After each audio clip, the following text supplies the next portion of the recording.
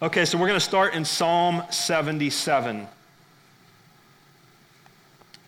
Psalm 77, if you don't have a Bible, this one will be on the screen. Let me just read it, and to be honest, I can't remember. I'm going to stop after verse 15, but I think we're going to come back to 16 through 20 later. But I'm going to read 1 through 15, and I think that's maybe as far as the PowerPoint goes as well. But let's read the scripture together, and then we're going to pray, and then we're going to jump right into the message.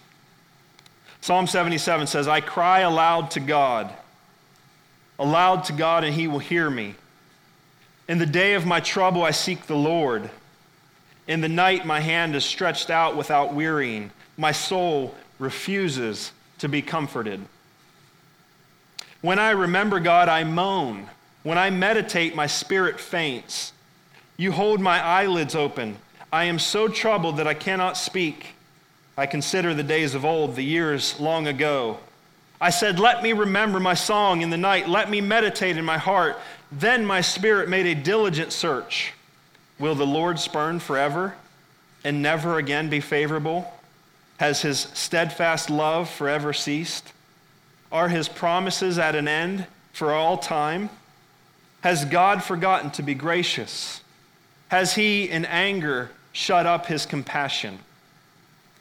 Then I said, I will appeal to this, to the years of the right hand of the Most High. I will remember the deeds of the Lord. Yes, I will remember your wonders of old. I will ponder all your work and meditate on your mighty deeds. Your way, O God, is holy. What God is great like our God? You are the God who works wonders. You have made known your might among the peoples. You with your arm redeemed your people, the children of Jacob and Joseph. Let's pray together. Father in heaven,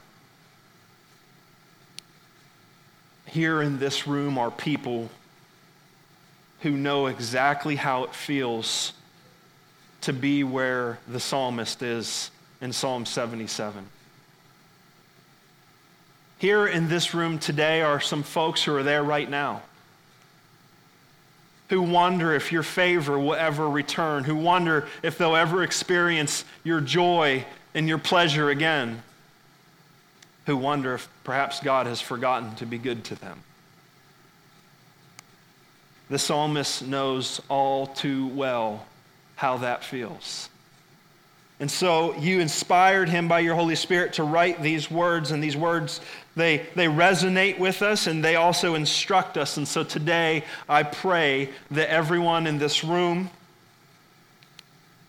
everyone hearing this message by electronic media would hear your words to us today on how we are, by your grace, able to survive suffering. How we are, by your grace, able to hope in the midst of our darkest despair. For you are a good and praiseworthy God. So give us ears to hear this morning. In Jesus' name I ask for this. Amen. You know, when soldiers are preparing to go into battle, they go through very strict training that is designed to mold their instincts so that when they find themselves in the midst of the battle, so that when they find themselves in a situation where bullets are flying and grown men are screaming, they can always revert back to and rely on their training. If their training was effective, they will be minimally fazed, at least in the moment, by what's going on around them, and they will know how to respond in the best possible way. That's how we train our soldiers. We prepare them for battle. Well, life has a way of throwing us into the middle of a lot of situations that we've never prepared for, that we have minimal training for. And bullets start to fly, and suffering starts to happen in our lives, and we find ourselves fumbling to find some place to put our feet on solid ground.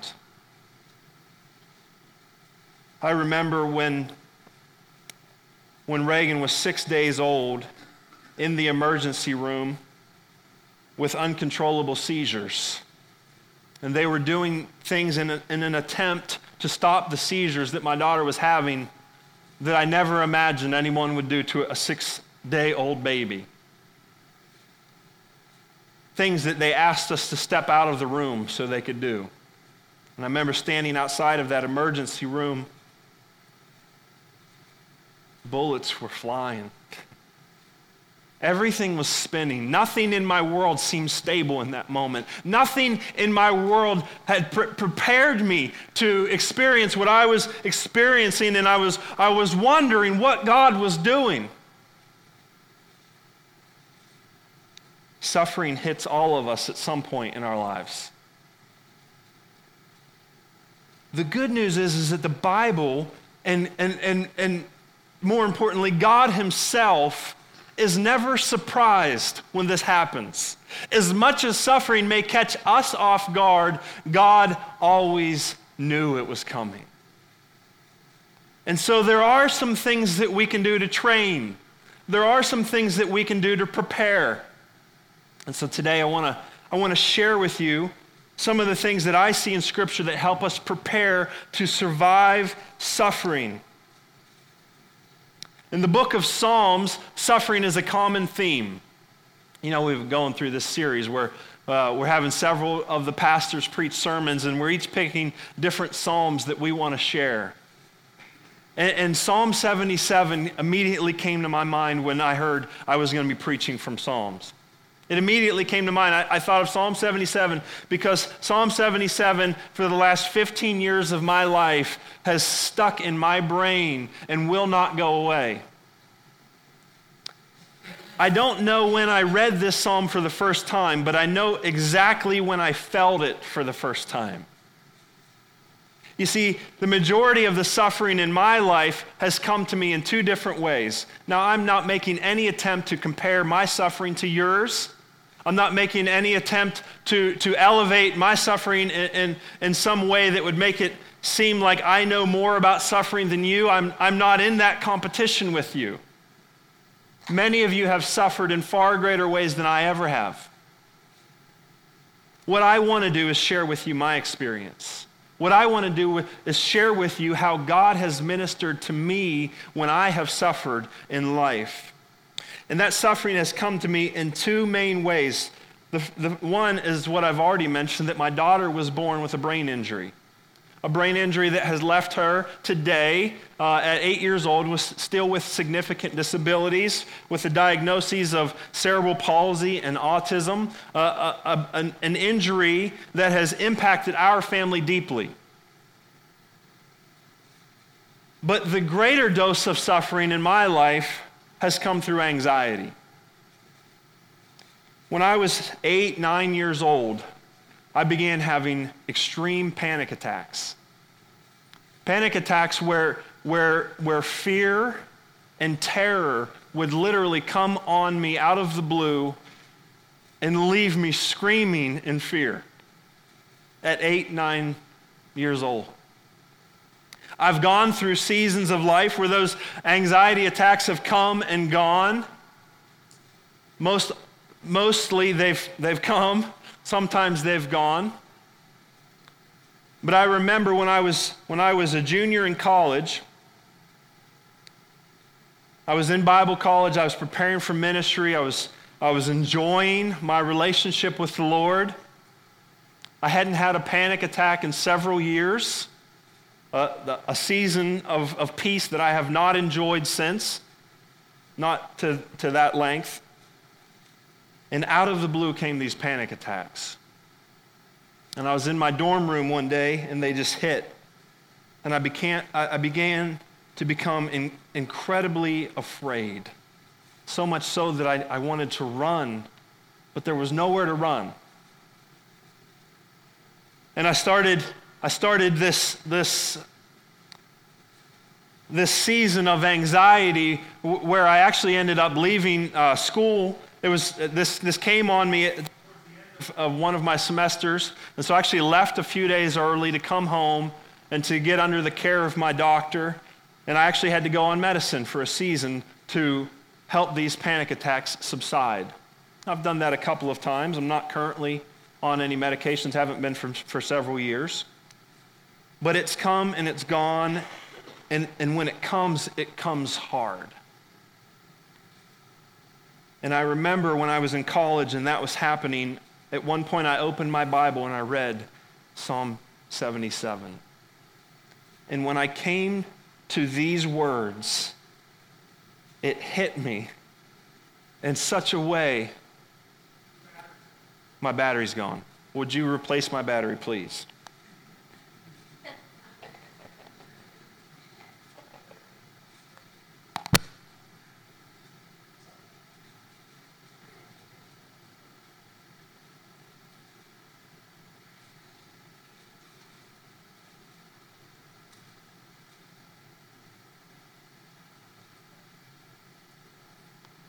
Check one. Okay, we're good. All right, new batteries, good thing. I read Psalm 77 and I read these words. And up to this point, I had been a Christian for probably about 6 years. And, just like every Christian journey, ups and downs and all that. But man, I was enjoying the Lord a lot. But when anxiety hit me in this way, I was afraid of who he was and of what he might be doing. And I read these words in Psalm 77, verse 3, when I remember God, I moan. If you ever get to a place in your relationship with God where the thought of him causes you pain, that's suffering. That's when you know you are in the midst of suffering. And I read those words and I thought, that's exactly how I feel right now. I didn't know that was in the Bible. I didn't know that other people felt the way I was feeling. When I remember him, I moan. And so let's look again at what Asaph says in Psalm 77. Let me read the first 9 verses again. He says, I cry aloud to God. Listen to the suffering in this man's life. I cry aloud to God, and he will hear me. In the day of my trouble, I seek the Lord. In the night, my hand is stretched out without wearying. My soul refuses to be comforted. When I remember God, I moan. When I meditate, my spirit faints. You hold my eyelids open. I am so troubled that I cannot speak. I consider the days of old, the years long ago. I said, let me remember my song in the night. Let me meditate in my heart. Then my spirit made a diligent search. These are the questions that he asks. Will the Lord spurn forever and never again be favorable? Has his steadfast love forever ceased? Are his promises at an end for all time? Has God forgotten to be gracious? Has he in anger shut up his compassion? When those are the questions you are asking about God, you are suffering. When mentally and emotionally you are at the point where you're saying, what is this it? Is this how it ends? Is this how far God has brought me and he will take me no further? Have I come to the end of his grace and his mercy and his compassion? Will I now suffer the rest of the days of my life? That's suffering. I want to make 2 points from Psalm 77, and these are both on your outline. And then I want to make 3 more points that I'm going to ask you to write down. And we're going to look at some other scripture that I think complement very well the first 2 points that I want to make today. So if you have your map, go ahead and get that out. We're going to fill in some blanks together. The first one is this: suffering often blinds us to what God is doing. It often blinds us to what God is doing. Now, let me say this once, and then I'm not going to say this again and again the rest of the sermon like I might be tempted to. Suffering often blinds us. It certainly doesn't always blind us. Some of the greatest seasons of joy in the Lord in my life have been during times of suffering. Sometimes suffering comes with it with an inexplicable grace where God just allows you to experience His kindness and His presence in your life. That happens too. Okay, so I'm making a balancing statement here. But I want to talk about when that isn't happening. I want to talk about when suffering blinds us to what God is doing, which is often the case. My guess is that you have already experienced this. If you haven't, lean in and pay close attention and take good notes today, particularly of the scriptural references. Because if this has not already been your experience in life, it surely will one day. Suffering often blinds us to what God is doing. It's of great comfort to me to know that I am not the only one who has experienced this. Asaph, the psalmist, felt it. He said, what happened to God? I remember what He used to be like. I remember how He used to do great things. I remember how God used to pour out favor and blessing and overwhelm us with His kindness. I remember that. Where's He at now? C.S. Lewis, probably the greatest Christian apologist of the 20th century. I am not in a position to make that judgment, but I just did. He's that good, okay? C.S. Lewis wrote some of the best Christian material to come out of the 20th century, period. C.S. Lewis was an atheist, perhaps an agnostic, into his adult life.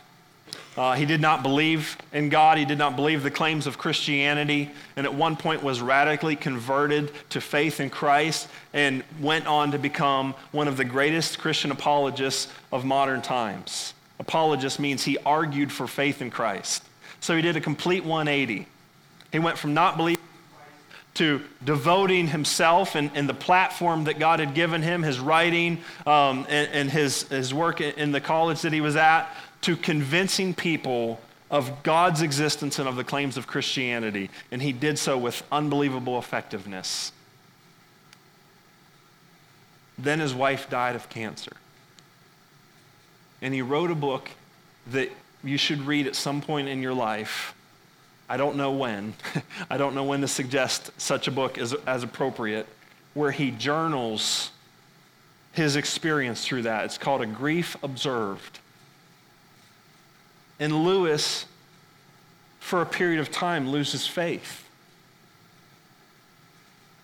His suffering blinds him to what God is doing. Here's the guy who was known at the time, and he lived around the time of World War II. Here was a guy who was known at the time as one of the greatest apologists for Christianity, and a little bit of pain causes him to go, what happened to God? Where's He at now? That's a great comfort to me, because it happens to all of us at one point or another, at least to most of us. Maybe God will spare you of this, but for those of us who are not spared of this type of emotional turmoil, we need to know how to respond. And the first thing I want you to know is that this is part of the normal Christian experience. It doesn't mean that what you believed before was false. It doesn't mean that God has not truly saved you. It doesn't mean that God's favor is not going to return and that you won't enjoy Him again. It means a lot of things, but chiefly you need to know that's just normal. Suffering often blinds us to what God is doing. That's a reality. We can't see past our pain. Our pain becomes blinders in our lives that don't allow us to see who God is and what He is doing. But Psalm 77 doesn't stop there. For me, when it hit me when I was in college, I stopped right there. That was all I could see. I just thought, man, this is it. This is where I'm at. I don't even want to think about God right now because it's such a sore subject in my mind. It's such an open wound right now. I can't even begin to process this theologically. I don't know what to do. I don't know where to turn. But Asaph knew exactly what to do. Look at verses 10 through 15. He says, "Then I said, I will appeal to this." So here's his response. Here's how he's going to respond to suffering. "I will appeal to this, to the years of the right hand of the Most High. I will remember the deeds of the Lord. Yes, I will remember your wonders of old. I will ponder all your work and meditate on your mighty deeds. Your way, O God, is holy. What God is great like our God? You are the God who works wonders. You have made known your might among the peoples. You, with your arm, redeemed your people, the children of Jacob and Joseph."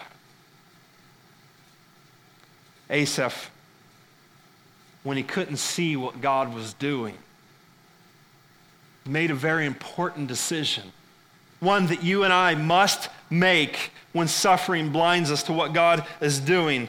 He did something very important. He reminded himself of what he knew about God from before. He made the conscious effort to remember the great things that God had done. And this, guys, is the key to surviving suffering.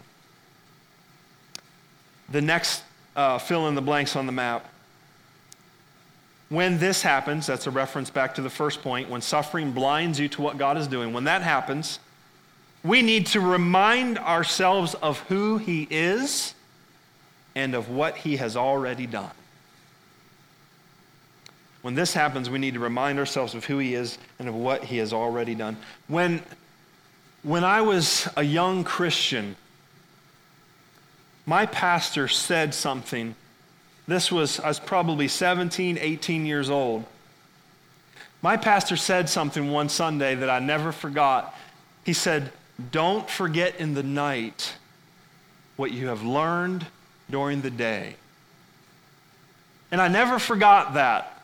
I've forgotten to apply it at times, but I've never forgotten that truth. And there's some 16, 17, 18-year-olds in this room. Write that down and remember that. Don't forget when it gets dark in your life. That's the night. Don't forget in the night what you have learned in the day, namely what God has taught you about himself and about how he works. Because if you can remember what he is like and how he works, it will get you through some very dark times in your life. And so we need to remind ourselves of who he is and of what he has done already. And that's exactly what Asaph does. Let me read. I don't think this is on the PowerPoint. If it is, you can put it up. But the rest of that passage, verses 16 through 20, he says, when the waters saw, you know what he does? Remember what he said? Okay, so part 1 of Psalm 77, verses 1 through 9. Part 1 is, I don't see God at work. I don't see him. It's dark, and he seems nowhere to be found. Part 2 is, okay, then here's what I'm going to do. I'm going to remember what he's done in the past. I'm going to remember in the night what I learned in the day. So then part 3, he does that very thing. Now what he does may or may not be super meaningful to us, but what he does is he remembers a time when God made a way where there seemed to be no way. And he goes back to the Israelites coming up out of Egypt. And if you know the story, the Israelites come up out of Egypt. God miraculously delivers them from Pharaoh and the Egyptian army and the oppression and slavery that they faced in Egypt. And he leads them out into the desert and he brings them to the Red Sea. And so now you've got a couple million people in the desert with a sea in front of them and the Egyptian army coming behind them. Every one of them had to be thinking, this is it. In fact, many of them expressed that with words. And they began to grumble and they say, did God bring us up out of Egypt only to kill us in the desert? They thought that was it. But we know the rest of the story. God miraculously parts the Red Sea so that the Israelites go across, and when the Egyptians try to follow, the waters come over the Egyptian army and drowns them all out. So God does this miraculous thing in the midst of this great trouble that the people of Israel faced, where in front of them is an immovable object and behind them is an army of Egyptians who wants to kill them. He says, when the waters saw you, O God, when the waters saw you, they were afraid. Indeed, the deep trembled. The clouds poured out water. The skies gave forth thunder. Your arrows flashed on every side. The crash of your thunder was in the whirlwind. Your lightnings lighted up the world. The earth trembled and shook. Your way was through the sea. Your path through the great waters. Yet your footprints were unseen. You led your people like a flock by the hand of Moses and Aaron. So Asaph says, I can't see God right now, but I'm going to remember a time when he did something just as miraculous as what I need him to do right now. When he made a way where there seemed to be no way, when he did something that was unthinkable to deliver his people out of the trouble that they faced. So let me review the 2 points. Suffering often blinds us to what God is doing. When this happens, we need to remind ourselves of who he is and of what he has already done. Okay, so let's do that together this morning. I want to walk you through a couple of scriptural passages that have been particularly helpful to me as I've had to learn how to survive the suffering of my life. And these didn't come to me all at once. It's not as if I sat down with my Bible and I opened it up and I said, God, what does your word say about suffering? And he just walked me through these passages. No, at different seasons in my life, through different periods of suffering, each of these passages have become very meaningful to me. And I realized recently, as I was preparing to speak on another occasion, that God has given me some pieces of the puzzle that are starting to come together, that are starting to form something very helpful to me when I'm going through suffering. And so I want you to, if possible, benefit from that this morning as I outline for you some things that I see in Scripture that I find to be very helpful and to be right in line with what Asaph teaches us to do. So you're going to have to write the rest of anything else. Any of these scriptural references aren't going to be on the screen. The passages aren't going to show up. You'll have to. This is where I want you to use your Bible. And so if you have a Bible, be ready. We're going to start in the book of Job, which if you open your Bible about halfway, you're probably around Psalms or Proverbs. Just go back a little bit, and Job is right before the book of Psalms. So we're going to look at Job.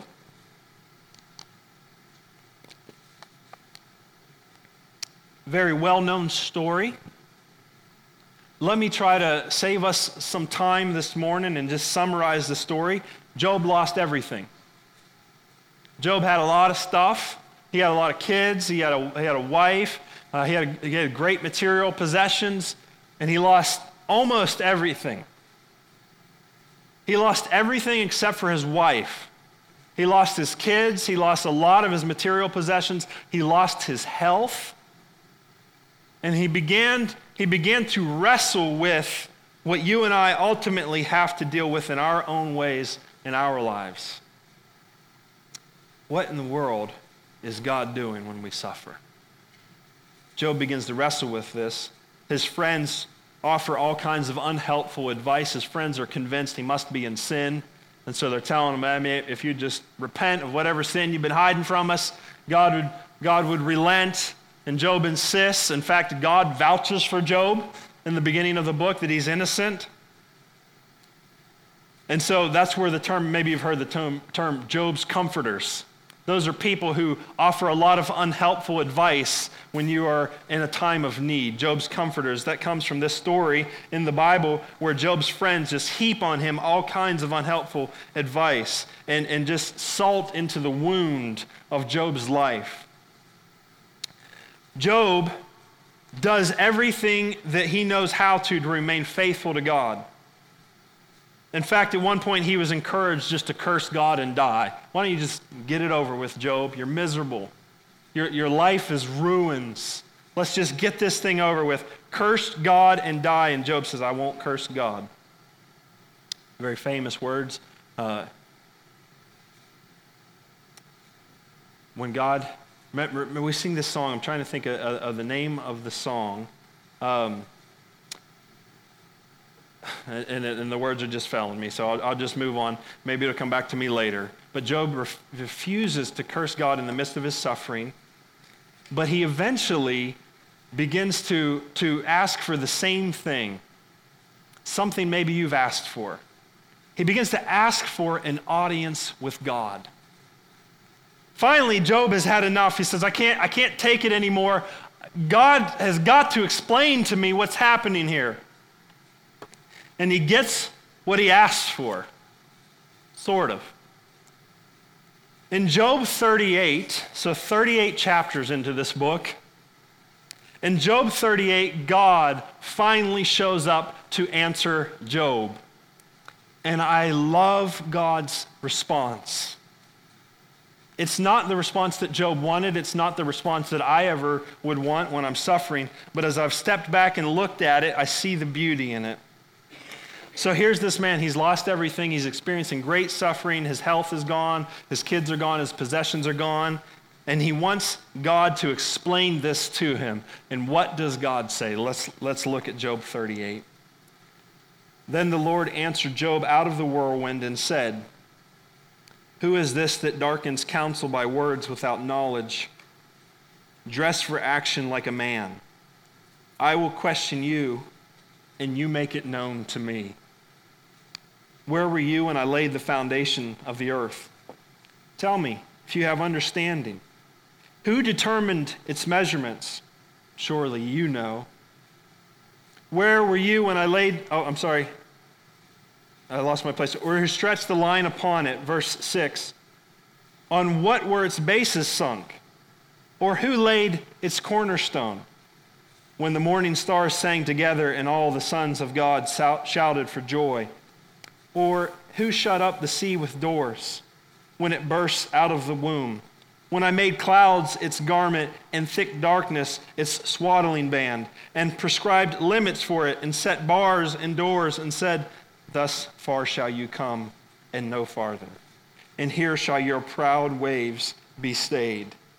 Have you commanded the morning since your days began and caused the dawn to know its place, that it might take hold of the skirts of the earth and the wicked be shaken out of it?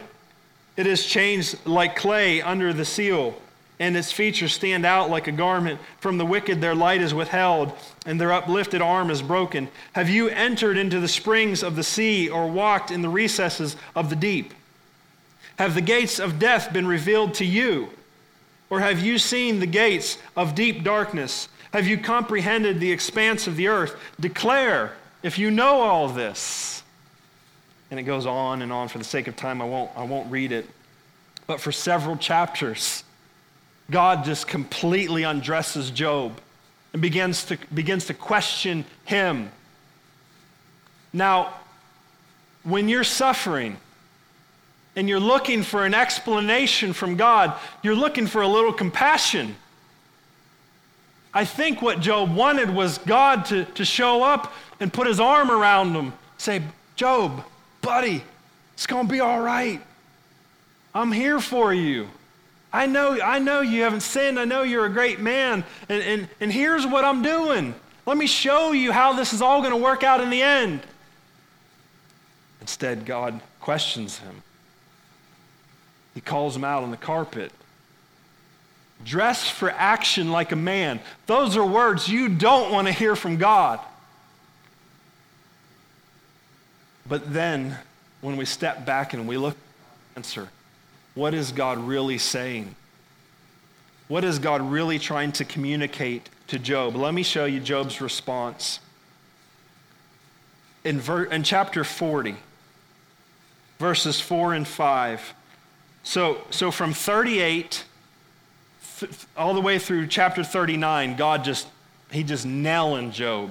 He's just one thing after another. He's questioning him, and he's asking him about all these things that Job obviously has no idea about. Job can't even begin to comprehend how God laid out the universe.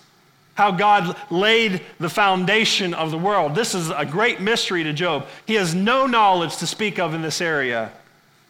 And so in chapter 40, verses 4 and 5, this is Job's response. Behold, I am of small account. What shall I answer you? I lay my hand on my mouth. I have spoken once, and I will not answer twice, but I will proceed no further. Job basically says, oops, you're right. Who am I to question you? And God, listen, in his love and compassion for Job and for you and I, lays into him again. And for the next 2 chapters, he goes on and on again. He says it again, dress for action, verse 7 of chapter 40. Like a man, I will question you and you make it known to me. I've got some questions for you, Job. You tell me about these things. Will you even put me in the wrong? He says, verse 10, adorn yourself with majesty and dignity. Clothe yourself with glory and splendor. Pour out the overflowings of your anger. Verse 15, behold, Behemoth, which I made as I made you. He eats grass like an ox. Behold, his strength in his loins. And he talks about, I created all these things. I made the beasts of this world. I created the universe. I'm the one who commands the snow. I'm the one who tells the waves of the ocean, this is how far you come, no further. Job says in chapter 42, 1 through 6, then Job answered the Lord and said, I know that you can do all things, and that no purpose of yours can be thwarted. Who is this that hides counsel without knowledge? He's quoting God. Therefore I have uttered what I did not understand. Things too wonderful for me, which I did not know. Hear, and I will speak. I will question you, and you make known to me. I heard of you by the hearing of the ear, but now my eye sees you. Therefore I despise myself and repent in dust and ashes. And then the book of Job ends. God eventually restores Job, double what he had before. He gives him a bunch of new kids and a bunch of new stuff and all kinds of cool things. Job wanted compassion, and God gave it to him, but in the unlikely form that we read about in chapters 38 through 41. God assures Job of the thing that he really needed to know more than anything else. More than how this was going to work out in the end, Job needed to know that God could work it out in the end. More than why God was doing this to him, Job needed to know that God was bigger than his problems. And so God, out of great compassion and love for Job, describes to him the type of God he is. Sometimes answers don't come the way we want them to. They come the way we need them to. Sometimes you got to say to your kids, because I said so. Now, not all the time, and oftentimes we use that because we're being lazy. We don't want to take the time to explain to them. But there are things that I know that my kids can't possibly comprehend yet, and I just have to say, because I said so. And they need to know that I'm big enough and that I am capable enough to be looking out for what is right and best for them. How much more so God? God's saying, Job, if you could understand a fraction of what I understand, if you had any clue how I made the beasts of the earth, if you even could begin to comprehend how I laid the foundations of this world, if your tiny little brain could even begin to understand the stars that I have placed in the sky, then I could tell you why I'm doing this. But you can't. And so you just got to trust me and know that I'm big enough and that I'm strong enough and that I am capable enough, that I've got this in my hands. That the suffering that you can't get your head around is part of my plan for your good. And so the next thing I want you to write down, I want to give you 3 more things to write down. One is God is big enough for our suffering. He's big enough. He's got this. He can handle this. He understands what we're going through better than we do, and he's got a plan. Job would eventually look back and see God's good plan. But for now, God says, Job, I'm big enough. I got this. It's because I said so. That's why you're going through this. You know, I love to watch TV shows where there's a main character who has this unrealistic way of making everything work out for good in the end. Those shows where you're like, I don't know how they're going to put this thing back together. This thing's a mess. Like the plot is just gone blah, and everything's all messed up. But you've seen the show enough times that you know the main character is going to figure it out in the end. You know the main character is going to pull all this back together, solve all the problems, and make everything okay in the end. Now that's fictional, and it's often very unrealistic. In real life, it would never work. We don't have those kinds of superheroes in the human race. But God does that.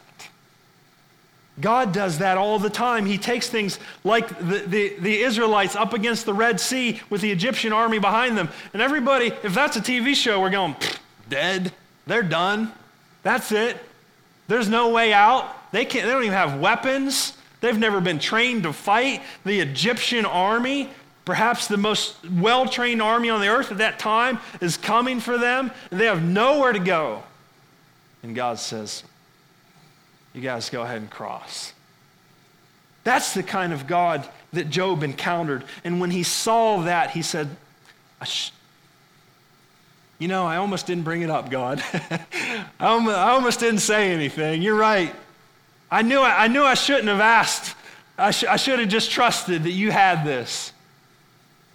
And that's exactly what he does in the end. So that's one piece. That's the piece that probably isn't what you want to hear when you're hurting, but isn't it good to know that? Isn't it good to know, man, I'm just not going to feel good right now, but I think God's got this all figured out. Let me give you 2 more. John chapter 9. We're going to go to the New Testament. John chapter 9. I'm going to read verses 1 through 7. Many of you will be familiar with this story. Some of you, this may be new. Either way, let's look at John chapter 9 together. This is talking about Jesus. As Jesus, passed by, he saw a man blind from birth. And his disciples asked him, Rabbi, who sinned, this man or his parents, that he was born blind? Of course, that's their mentality. Somebody must have sinned that this man was born blind. Jesus answered, it was not that this man sinned or his parents, but that the works of God might be displayed in him. We must work the works of him who sent me while it is day. Night is coming when no one can work. As long as I am in the world, I am the light of the world. Having said these things, he spit on the ground and made mud with the saliva. Then he anointed the man's eyes with the mud and said to him, go wash in the pool of Siloam, which means sent. So he went and washed and came back seeing. Let me just briefly state this point. God uses our suffering, write this down if you're taking notes. God uses our suffering for his glory. He uses it for his glory. There's a guy who's his whole life he's been blind. His disciples say, man, what's going on? Who sinned? Who did something wrong that this man is suffering this way? Jesus says, it wasn't that anybody sinned. This happened so that the works of God might be displayed in him. So that everybody here can see who I am. And so he performs this miracle and he heals this man. And God uses our suffering for his glory. And I could go on and on about examples both from Scripture and about from my life and our lives about how that has happened. But let me just add that piece to the puzzle. So we have a God who is big enough. Now we have a God who uses our suffering for his glory. Now I want to look at Romans 8, verse 28. Turn to Romans 8.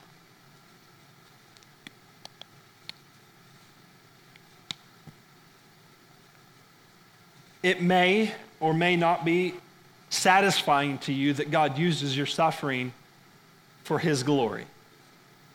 The beauty of who our God is that his glory and our good are tied to one another. That as believers, God does nothing that is for his glory alone and not for your good. And God does nothing that is for your good alone and not for his glory. That the two always go hand in hand. And so God did not simply use that blind man in John chapter 9 for his glory, but he did that for his glory and for that man's good. We see this in Romans 8:28, I'll read. And we know that for those who love God, all things work together for good, for those who are called according to his purpose. And so here's the third thing I want you to write down. God uses our suffering for our good. A man was born blind 2,000 years ago. God used that for his glory and for that man's good. A girl was born blind 8 years ago with cerebral palsy and autism. God uses that for his glory and for her good and for the good of her dad and her mom and her sister and brother and her grandma and everyone else who knows her, for the good of her church. He always ties those two things together. We don't have to suffer so that God can be glorified, and yet we just suffer. We suffer, and God uses that for our good. 2 Corinthians 4, 16 through 18. This is the last scripture I'm going to give you to write down. 2 Corinthians 4, 16 to 18. For the sake of time, I'm just going to start reading. Sorry if I didn't give you time to turn there. Listen, though. So we do not lose heart.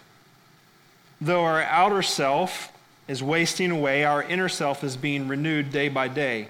Listen to this crazy verse. For this light, momentary affliction is preparing for us an eternal weight of glory beyond all comparison.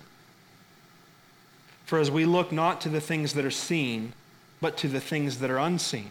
For the things that are seen are transient, but the things that are unseen are eternal. Verse 17 again, listen. For this light momentary affliction is preparing for us an eternal weight of glory beyond all comparison.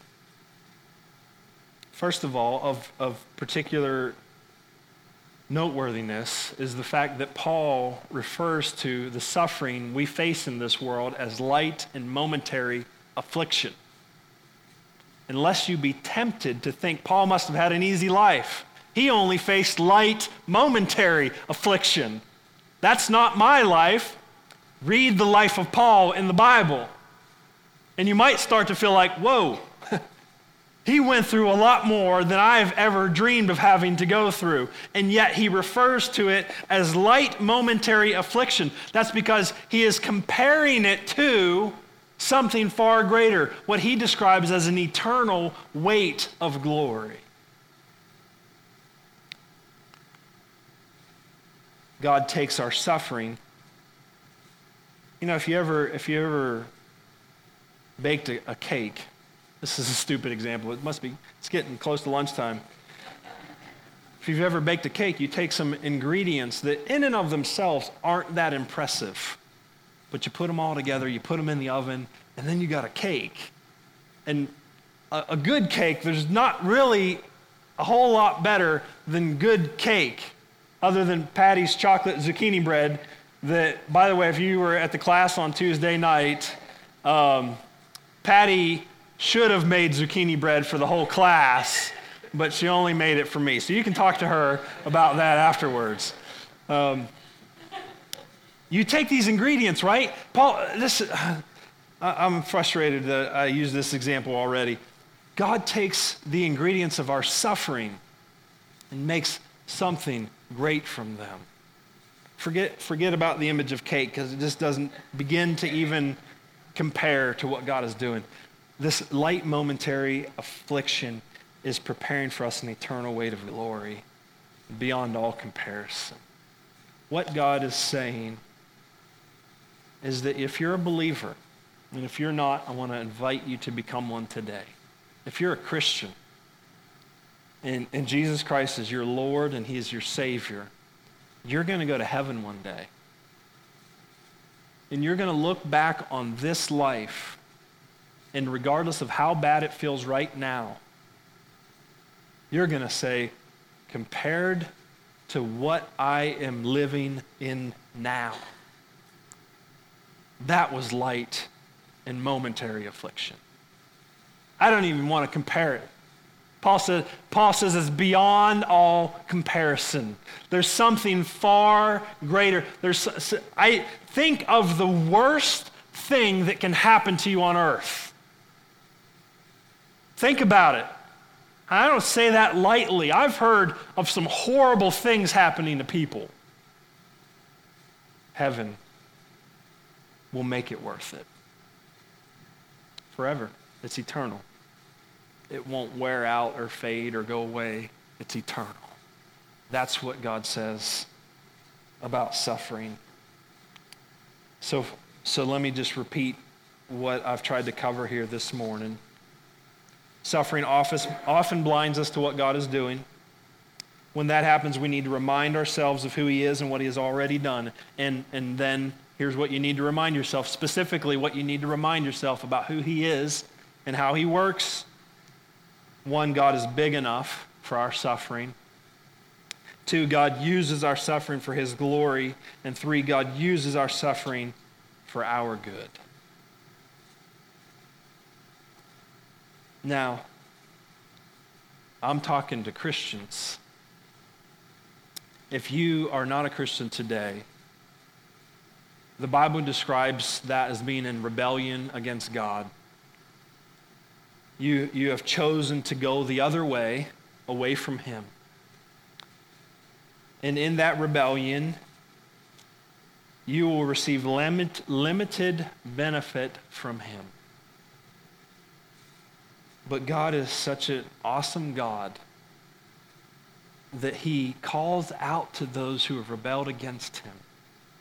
And he offers his own son as a sacrifice for your sins. That's why Jesus Christ went to the cross.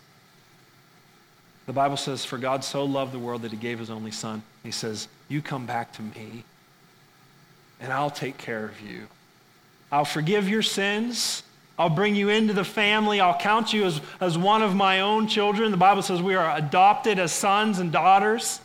And I will give you eternal life. If you want to do that today, that's his invitation and my invitation to you.